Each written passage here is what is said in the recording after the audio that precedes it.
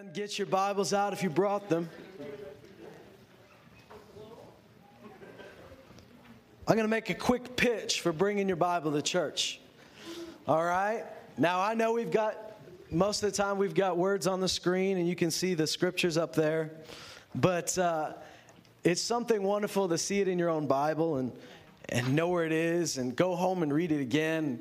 Some of you like to take notes in your Bible. Some of you like to use a notebook. But either way, if you're going home and you're re-digging up and re-going over the things that you've already heard and already seen, it's important that you know that this isn't somebody's opinion. It's important that you can see for yourself that this is what the Bible says, that you can go home and not just read what we read, but read what came before it and what came after it so that you can see the full context, and it'll change your life. Because if you ever noticed, sometimes the seed, Jesus said the word that is preached is like a seed being sown into the soil, and the soil is our hearts. And sometimes when the seed is sown, one of the greatest things you can do is kind of turn over some of that soil and kind of go over it again and let that seed go deeper. And that usually happens for me when I go back and I read it again and I hear it again. And somehow in that process, when I talk about it with my friends, it becomes more real and deeper to me than it was before. I'd encourage you to do that. So bring a Bible if you've got one. If you don't have a Bible, I encourage you to go get one.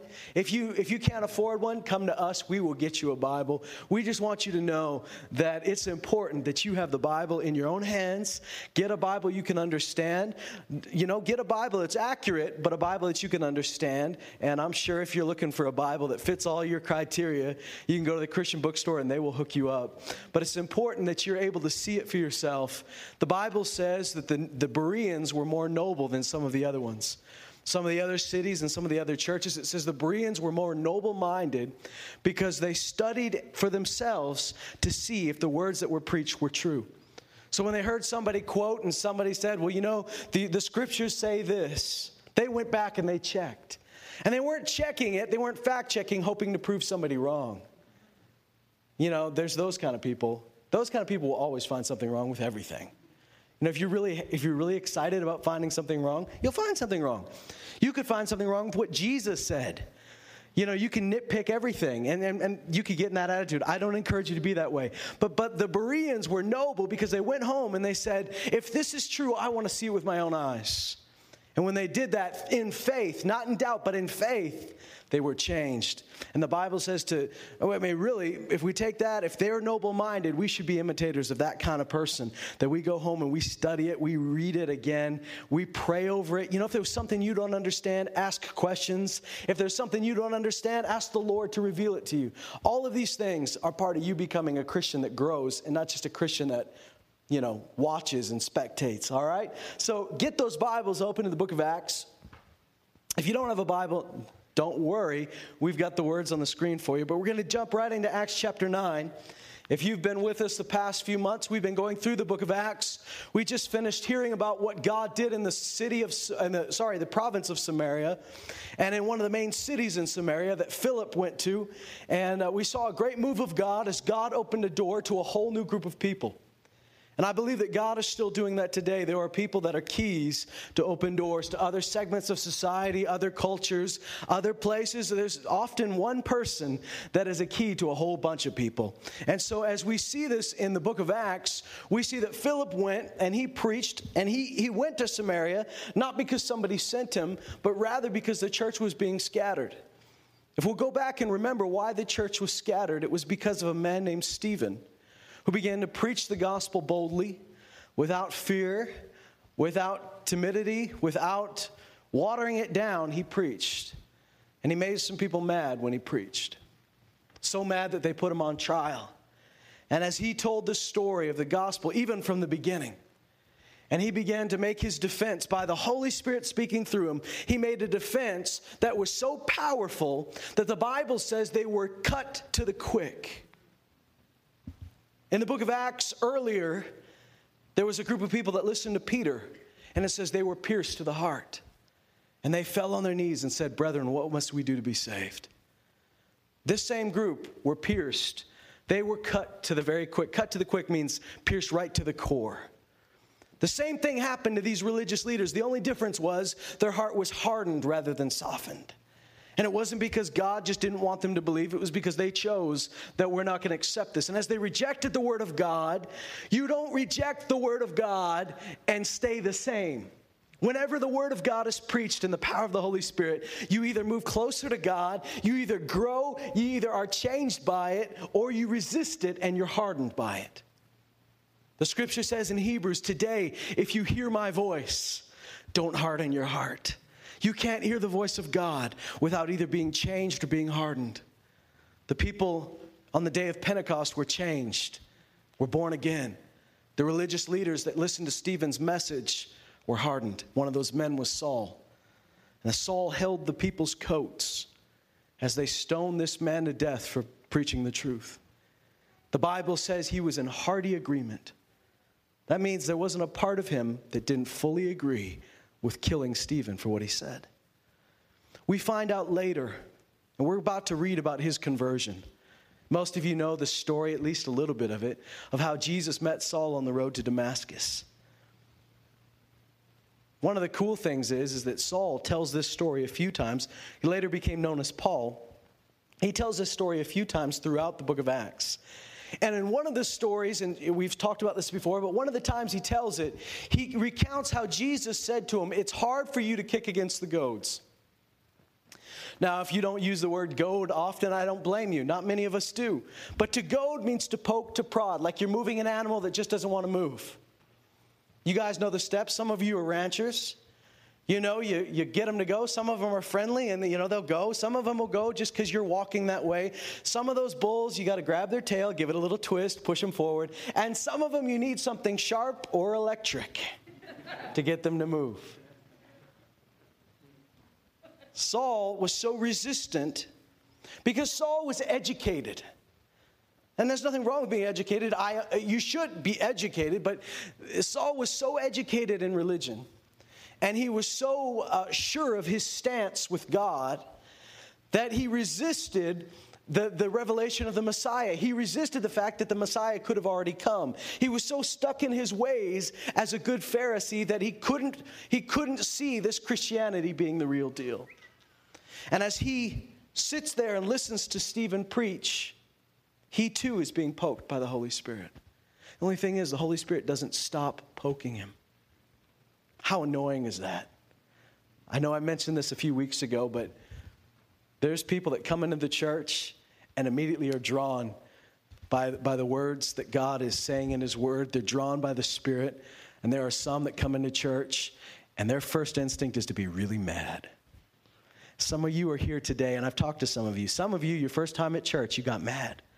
And it wasn't because somebody, it wasn't because the ushers gave you the customary slap across the face when you came in. Because we told them not to do that anymore. No, it's not because anybody treated you bad.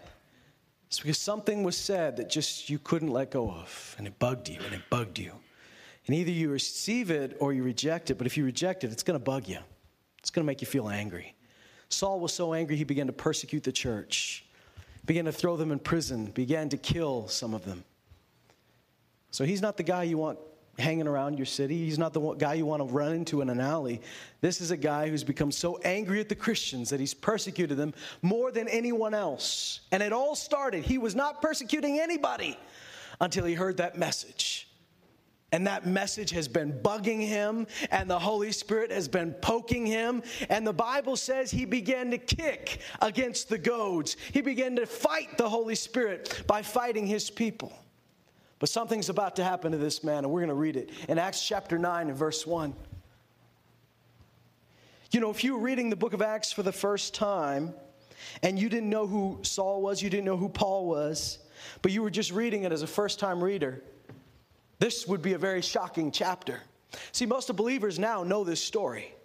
But can you imagine the guy that a couple chapters earlier was the main villain, the main persecutor, the terrorist, is now the guy we're about to read about a dramatic conversion. This is one of the most shocking chapters in the Bible. And it's a great one to read for all of us because we all realize no matter how far we were, nobody's too far for the grace of God. Acts chapter 9 verse 1 says this. As Saul has been persecuting the church, it says, Saul still breathing threats and murder against the disciples of the Lord. Now listen to that. He's breathing threats and murder against the disciples of the Lord. Went to the high priest and asked for letters from him to the synagogues at Damascus, so that if he found any belonging to the way, both men and women, he might bring them bound to Jerusalem. I'll tell you why he had to do this. Because when Saul first started persecuting the church, everybody was in Jerusalem. This is where everybody was. The whole church was in Jerusalem. When he began to persecute them, what does the Bible say? It says they got scattered. So his prey is getting away. Before that, he just had to be in one city. But now they've scattered. So he is going to go city by city and find every last one of them. One of the first places he goes is one of the main cities in Syria, which is Damascus. He asks for letters so that when he gets letters, he can present them to the priests at that synagogue, and they'll give him permission to go round up whoever he wants to round up and punish how he sees fit to punish. Now, this is all illegal in the Roman Empire. But the Roman Empire has a delicate relationship with the Jews. The Roman Empire knows that the Jewish people were a passionate people. To give you one example, there was one point where the Roman emperor had sent his troops through Judea, the province of Judea, and customarily, when the Roman army marched through a place, they had their banners, and they had all their different banners, and some of them represented what division they were in, and some of them represented the Roman army itself. They would have had the eagle standard up there, but also they had some banners and some symbols that had the image of the emperor on them. And as they walked through Judea, the Jews were so passionate. This was before Jesus came. The Jews were so passionate for God's law that they saw that, and they knew that the Lord said, "You will not ever have any graven images. You will not have any idols." So because they had been so prone in their history to fall into idolatry, I mean, you know that, right? You look in the Old Testament, and the Israelites were constantly falling into idolatry. I mean, it's amazing how God would deliver them. Give it a few years, and they're back to copying the nations around them.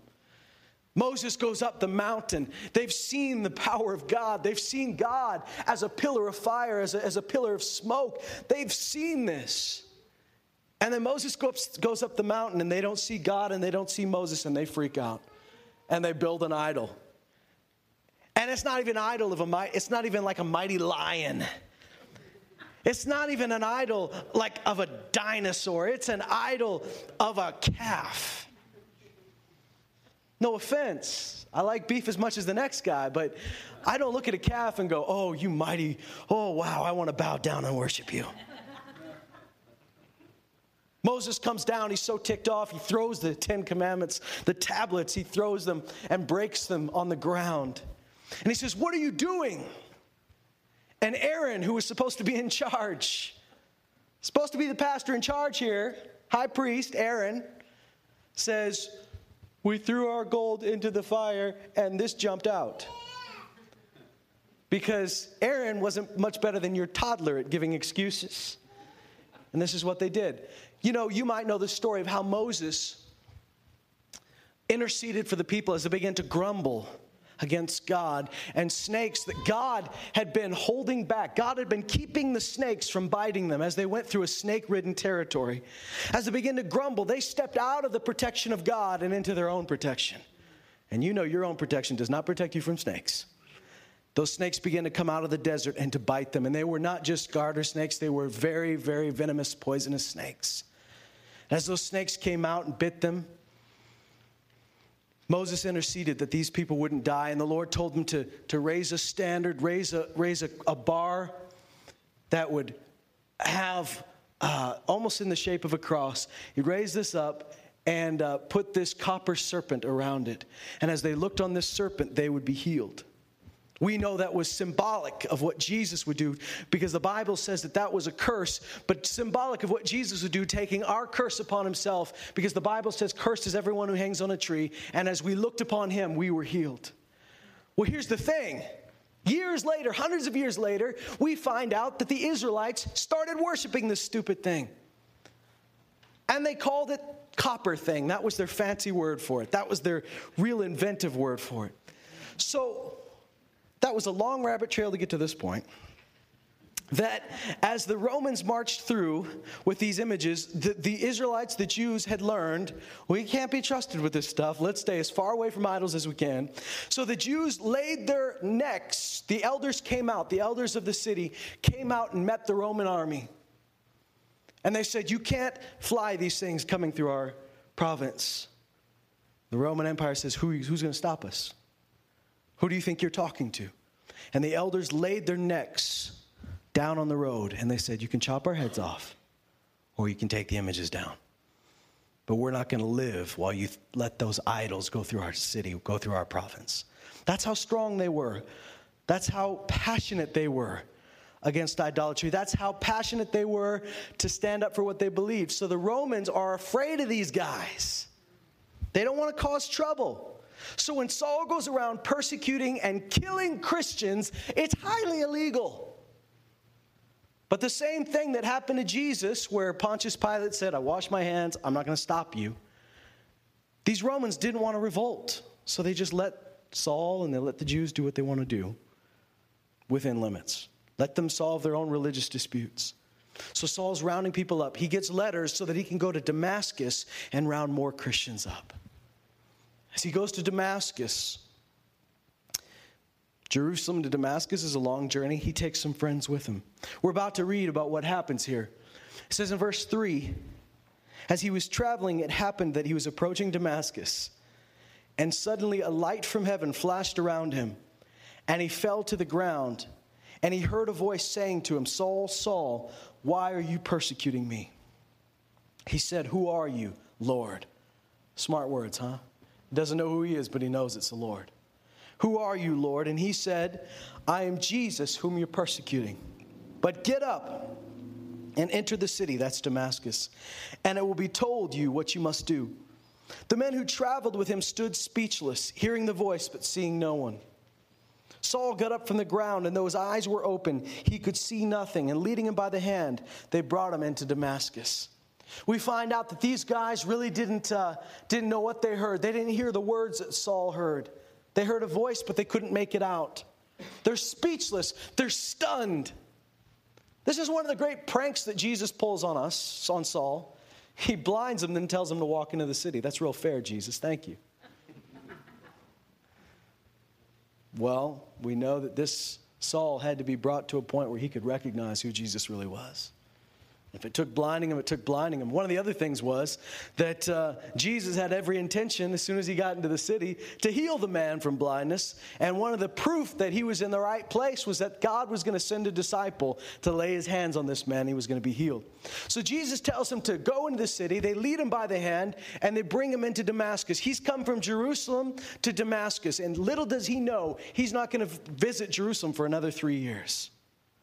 This trip has changed his life forever. As he goes into Damascus, it says he was 3 days without sight, and he neither ate nor drank. That's how shook up he was by the whole experience. Can you imagine just finding out that you'd been fighting against the God that you thought you were fighting for? Would you want to eat? Would you want to drink? This man is probably so racked with guilt and confusion, but that's all about to change. He can't see, he's not eating, he's not drinking, but something's about to happen.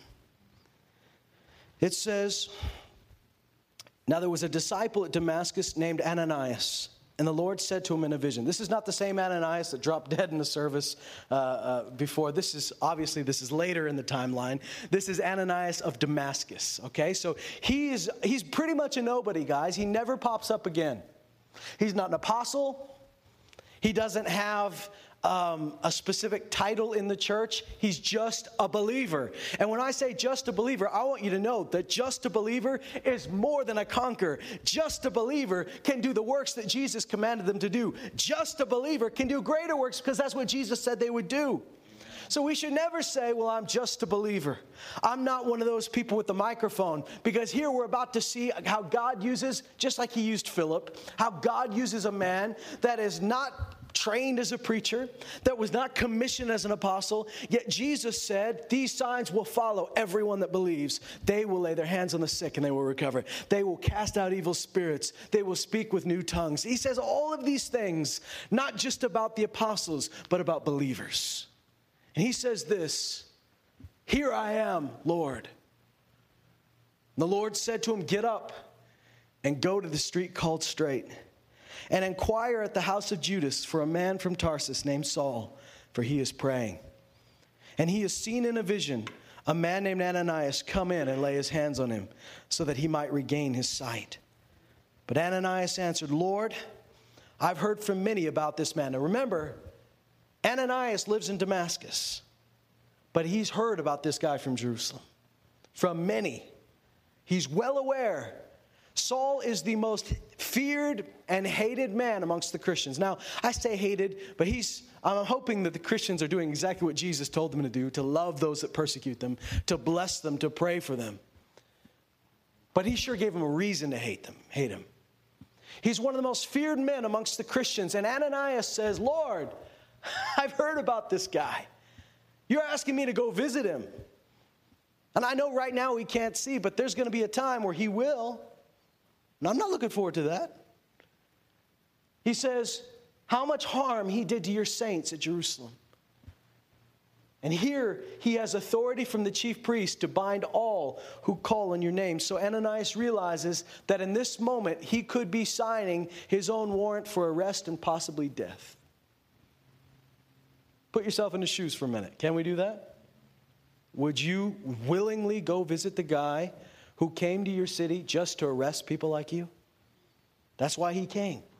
Now the Lord spoke to you, and I hope we all say, if the Lord speaks, we're going to obey.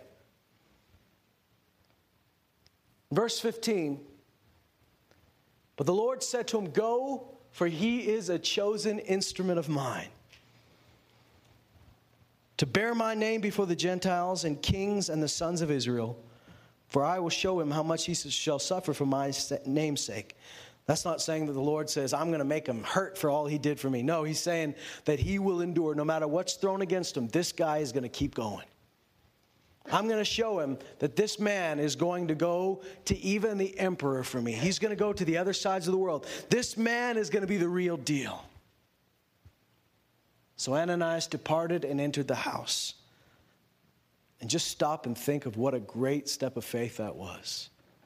Isn't it cool that God set the whole thing up for him? We just read how God set the whole encounter between Philip and the Ethiopian. He set it up for him. He prepared the Ethiopian man's heart. He prepared him for Philip to preach. And here the same thing has happened. God has been preparing Saul. He even told him what the guy's name was that was going to lay his hands on him.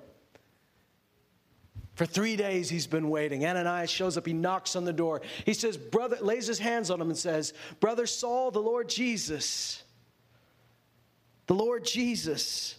who appeared to you on the road by which you were coming, has sent me so that you may regain your sight and be filled with the Holy Spirit. So now think about how cool this is. Saul knows the guy's name that's going to come visit him. Ananias already knows what happened to Saul on the road. Can you imagine when those two get together and start comparing stories and realize they both know each other's story? Isn't that awesome? The Holy Spirit just showed them. And as they do this, he says, Brother Saul, what a word. See, Ananias is beginning to put his full trust in the Holy Spirit. He's getting over his prejudices. He's getting over everything he knows. And because Jesus said, I called this man, he's an instrument of mine, something's happened to him, he's been praying. Ananias doesn't say, Saul. He doesn't say, hey, you. He says, Brother Saul. Could you do this? We talked last week for a little bit about Jonah going to the Assyrians and how cruel the Assyrians were. And how Jonah had to go preach to them that if they repent, God would be merciful, but if they didn't, they'd be destroyed. And how Jonah was hoping that they wouldn't repent because he wanted to see them destroyed because they deserved to be destroyed. And how instead God showed them mercy because they did repent. And Jonah was angry at God. Well, can you imagine if you're Ananias and the number one terrorist who is not just targeting your region. No, he's targeting people exactly like you. He's targeting your belief. He's targeting you. Saul was on his way to Damascus. Apparently, Ananias is a believer God can use, so I'm imagining Ananias' name is known by a few people around Damascus. So guess who probably is number one arrest on Saul's list when he gets there? Ananias. He's probably one of the first guys to get arrested. Now, God tells you, go show up at his door. And I want you to think about the transformation that happened between the moment that Ananias was arguing with God. Now, I know you don't think that's what happened, but that's what happened. He says, Lord, he had already been given marching orders.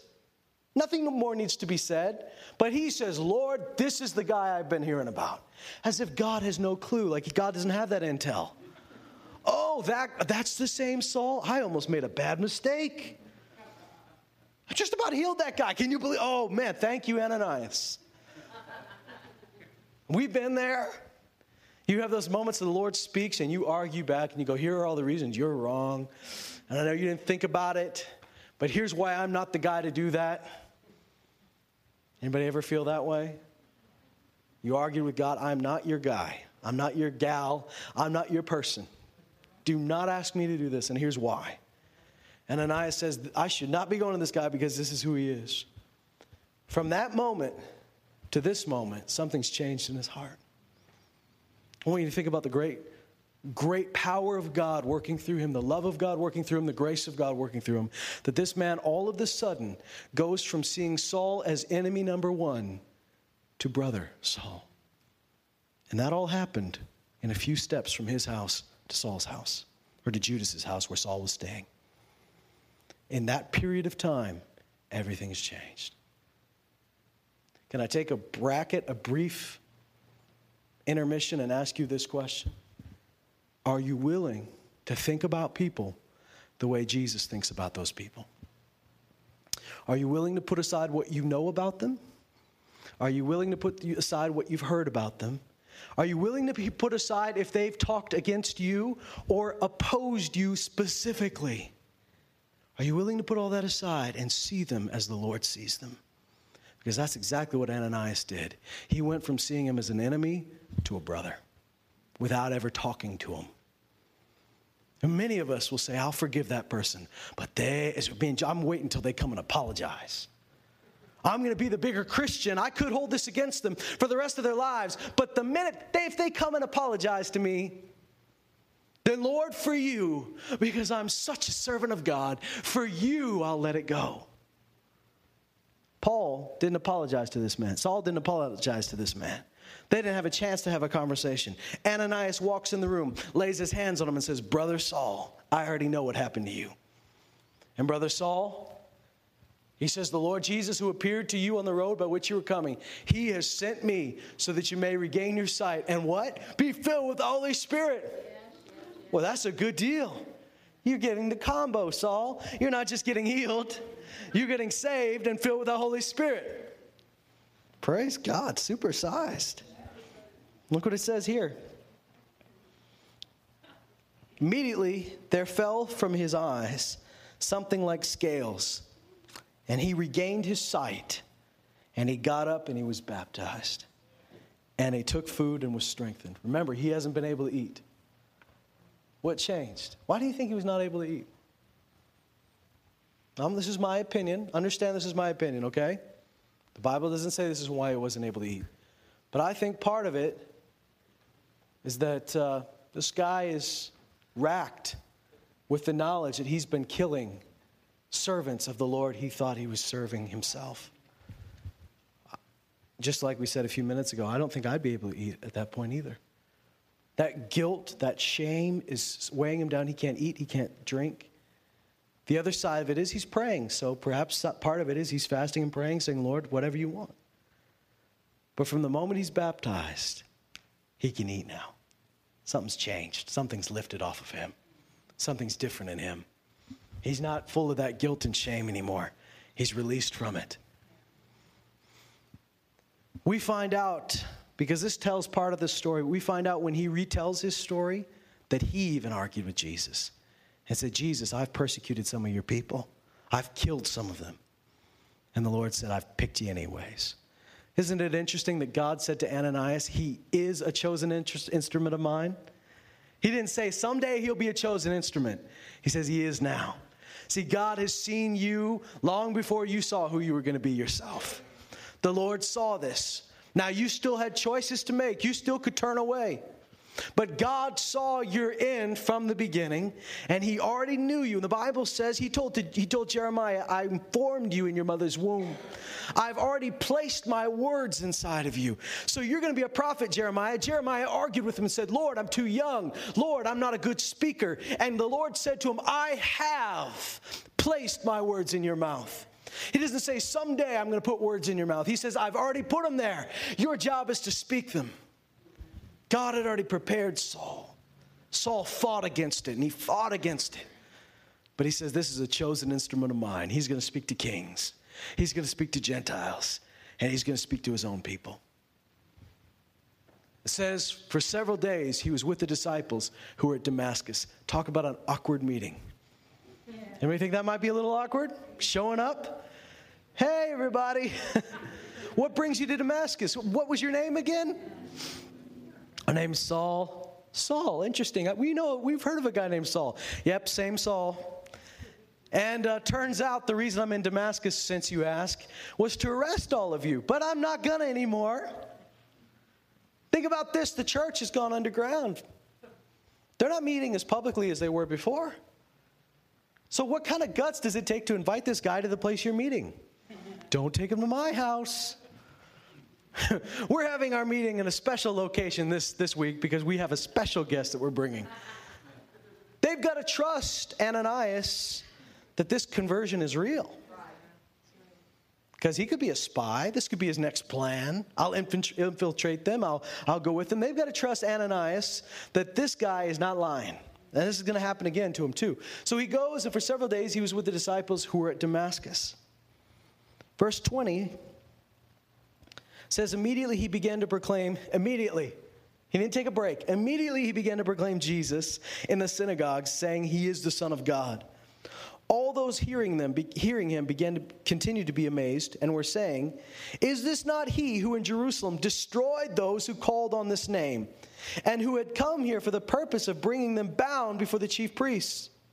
But Saul kept increasing in strength and confounding the Jews who lived at Damascus by proving that this Jesus was the Christ. He went to Damascus to shut down Christianity. He began in Damascus to be the greatest voice of Christianity. He went to shut down the followers of Jesus. He became the number one follower of Jesus. Isn't that amazing? Now, in the next verse, it says, when many days had elapsed, the Jews plotted together to do away with him. But their plot became known to Saul. They were also watching the gates day and night so that they might put him to death. But his disciples took him by night and let him down through an opening in the wall, lowering him in a large basket. Now it says, when he came to Jerusalem, I want you to know that something's happened here that we find out in the book of Galatians that you don't find out here. Because if you're reading this just like this, you think he went from being blind guy or being terrorist to blind guy to believer. And all of a sudden, he had disciples. But what you don't know is that he tells us later in the book of Galatians, his letter to the Galatians, that he actually went away to Arabia for a while. For a period of 3 years at least. He went away to Arabia and came back to Damascus. And the Lord appeared to him. The Lord taught him some things, showed him some things. Then he came back to Damascus. That's probably what we're seeing here is after he's come back to Damascus, he's got some people that are with him now. He comes back to Damascus, and now he's about to make his first trip back to Jerusalem. He hasn't been to Jerusalem for years. Jerusalem, the place where his old friends are. Jerusalem, the place where the chief priest that sent him to go get the Christians is. Jerusalem, the most dangerous place he could go. Not only this, but he's yet to meet the Christians at Jerusalem. He's yet to meet any of the apostles. And none of them really trust him yet. So you're going into a city where your old friends hate you and your new friends don't like you either. Imagine how fun that is. Your old friends think you're a traitor. Your new friends don't quite trust you. So he comes to Jerusalem. And he was trying to associate with the disciples, but they were all afraid of him. They all thought he was a spy. not believing that he was a disciple. Why didn't they believe that? Because it would be a perfectly natural thing to do, to try to find out where they were meeting, to pretend you were one of them. They didn't trust him. They didn't believe he was for real. But Barnabas took a hold of him. Now, Barnabas isn't this guy's real name. Does anybody know his real name? What's that? No. His name was Joseph. Sorry, I didn't mean to be a quiz master. I just thought maybe somebody knew. Joseph, but Barnabas is his nickname. Barnabas is the name that's been given to him. His original name was Joseph, but his name has now been changed to Barnabas. This is his nickname. And the reason they gave him his nickname Barnabas, because Barnabas meant son of encouragement. Barnabas was a guy just like Ananias. He's just a regular guy who all of a sudden has not been one of the people picked to lead the church. He's not one of those people that's been given a special title, but they know that this man has a gift inside of him to encourage people like nobody they've ever seen. And this Barnabas sees something in Saul, who's later to become known as Paul. He sees something in this ex-terrorist. And while none of the other Christians trust this guy, because this is the guy that arrested our family members, this is the guy that put us to death, Barnabas takes him. And he took hold of him. And he brought him to the apostles. And he described to them how he had seen the Lord on the road. And that he had talked to him. And how at Damascus he had spoken out boldly in the name of Jesus. Now, don't you think that a guy like Saul would be thankful for a guy like Barnabas? He comes back to Jerusalem. His old friends hate him. His new friends don't believe he's for real. And it took a man named Barnabas to take hold of him and introduce him to the apostles. In this chapter, we've seen two people who were just regular folks. We see Ananias that God uses to bring this man to Jesus. God uses this guy to lay his hands on his eyes so that he might be healed. In this story, we see a guy named Barnabas who chooses to take that step of faith and trust God and take a hold of this guy that nobody else trusts. And I want us to ask ourselves this big question. It's very similar to what we said before. Are we willing to open our hearts to the people that the Lord has opened his heart to? Even if those people previously were your enemy. Even if those people previously were the ones that persecuted you. Even if those people you don't think should be trusted, you don't think they deserve your mercy, you don't think they deserve your love, are you willing to get over yourself and realize there is one Lord that makes that call, and it's not you? You don't get to decide who gets mercy. You don't get to decide. In fact, Jesus said, everyone that persecutes you, you pray for them. Everyone that hates you, you bless them. I flip those around. Actually, it says, pray for those that hate you. Bless those that persecute you. Can you imagine how hard that is? Like I said on Sunday, we're not a group of people who believe that prayer is just a ritual that doesn't do anything. Because I don't know about you, but I believe that when we pray, things happen. Amen. So when Jesus tells them, pray for these people that hate you, and you believe something's going to happen, it's hard to pray for them. Because he's not saying, pray that the Lord would bless them with a lightning bolt through the chimney. Pray that the Lord would bless them with a knife accident. No, he's saying pray for them for their good. Well, that's okay if you're somebody who's in a dead religion where you think just pray a bunch of words and nothing ever happens. But I believe that prayer, and I've seen it how many times over and over throughout our lives, that prayer changes things. So how hard is it to pray for somebody you don't like, knowing that if you pray, God will act and do something for them? It says, bless those that persecute you. And we use bless so tamely, like when people sneeze and bless you. And you know what? I encourage you to do that if you really know what blessing is. Because according to the scripture, when you bless someone, you are bestowing the favor of God. When you bless someone, they're supposed to be better for it. It'd be easier if we believed blessing was just a nice thing you say. And sometimes blessing is a nice word. But in the scripture, when Melchizedek blessed Abraham, Abraham was not the same guy. When the Lord blessed Adam and Eve, they weren't the same. When anyone blessed somebody in the Bible, that person was different from that moment on. So how hard is it to bless somebody that's persecuting you? The Greek word persecute means to hunt down. This is not somebody that just kind of didn't say hi in the grocery store. This isn't somebody that anonymously commented on a YouTube video. This is somebody that's hunting you specifically down. Doesn't like you, hates you, wants to cause you trouble. On Sunday, we heard Peter write, don't return evil for evil. Don't return an insult for an insult, but give a blessing instead. And Peter knows that when you give a blessing, here's what happened to Peter. When the Lord blessed him with a ship full of fish that he didn't deserve, he fell on his knees and said, Lord, depart from me, I'm a sinful man. Because the blessing of the Lord revealed something in him.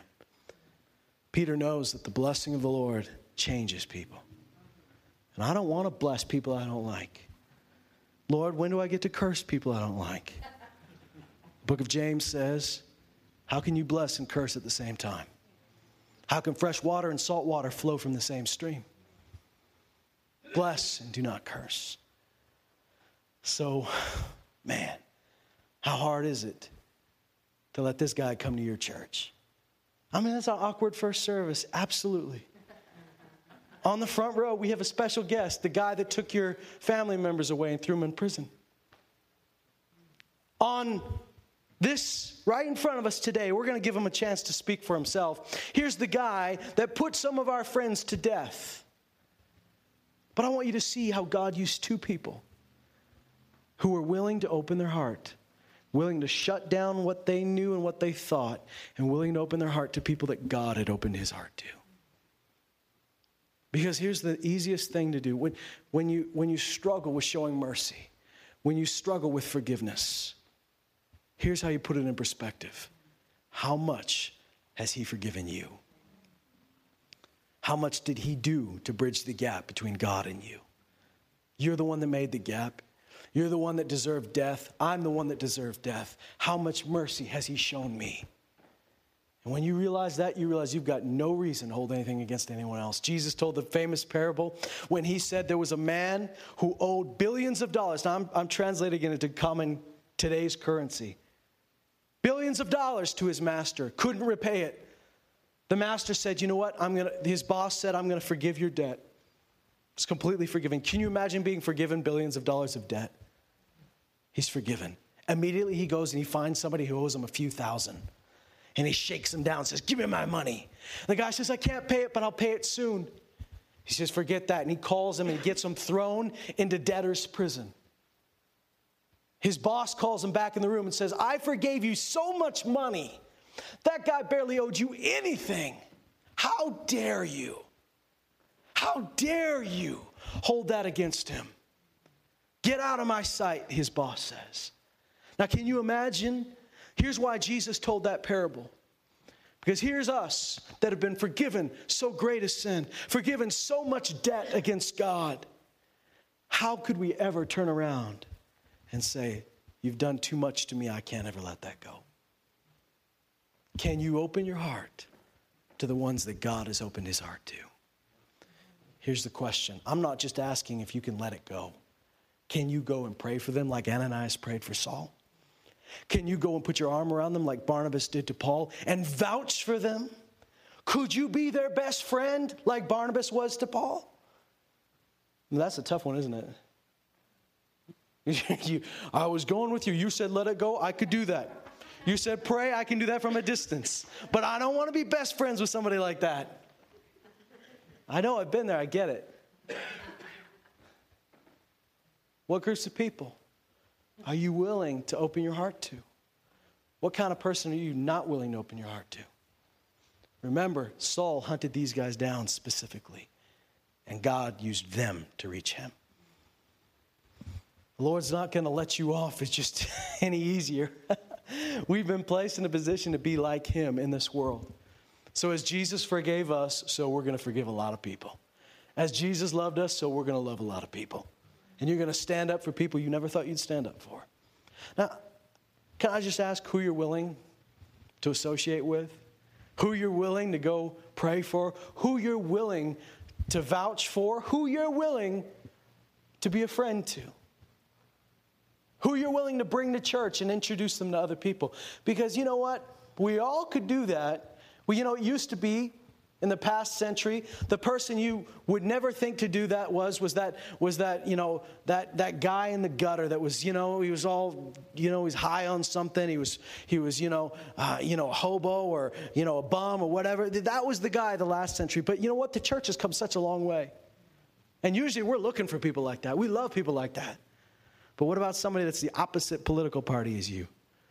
Or what about that person that's such a strong atheist that they've come after you at your job and they've caused you trouble and they made you lose your promotion? And they or maybe somebody that's talked about you to other people, someone that seems set on destroying your life.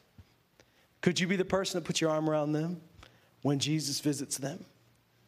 Now I want you to trust the Holy Spirit like you don't trust anybody else. Trust that God can do the prep work here. God had prepared the Ethiopian. God prepared Saul. Our job is to be obedient and walk through the doors he's already opened. And as you do that, as you walk through the doors he's already opened, you trust him. Trust him. If he sends you, he's not going to hurt you. If he sends you, he's taking care of you. If he sent you, he knows what he's doing. Trust God and be obedient. And open your heart to whoever he opens his heart to. Because he's the Lord. And when you said, I've used this example before, but when you gave him your accounts payable and you said, Lord, I've got too much debt. I owe too much. I've been a terrible person. I've been a bad guy. He said, that's okay. I'm going to forgive all of this. You gave him your accounts payable. He also obtained your accounts receivable. And every debt that's owed you, he's also forgiven. So we look to him and we say, okay, I'm willing. I don't know about you, and I don't want to shake anybody up. There are terrorists in the world that have done terrible, horrible things. I mean, there's not a big part of me that ever believes. I mean, I'm almost 100% confident that a guy like Osama bin Laden is not today in heaven. And the reason is because he's rejected Jesus. Not because he was a worse guy than somebody else, because there's no other way to the Father but through Jesus. I don't think that guy went to heaven at all. But what if he had come to you? What if you ran into him in the desert? Now, some of you say, well, I put a bullet in his brain real quick. But what if the Lord told you, I want to speak to this man? Now, the reason I'm using, this guy's dead, so it's not going to happen. Some of you are going, I don't know. You're backing up in your seat. I can already see you curling up. It's not going to happen. He's dead. He's gone. But imagine if it had. Could you have forgiven that guy? Could you have introduced him to your friends at church? Could you have stood up for him when no one else did? Because this is what Saul was to the church. Saul was the terrorist. And God sent one of those believers to lay his hands on him. And God sent another believer to vouch for him. We need people like that in the church today. Let's stand up together. Nobody's too far from the grace of God. Nobody's too far from the hand of his Holy Spirit. So I want you to open your heart. Let it be open.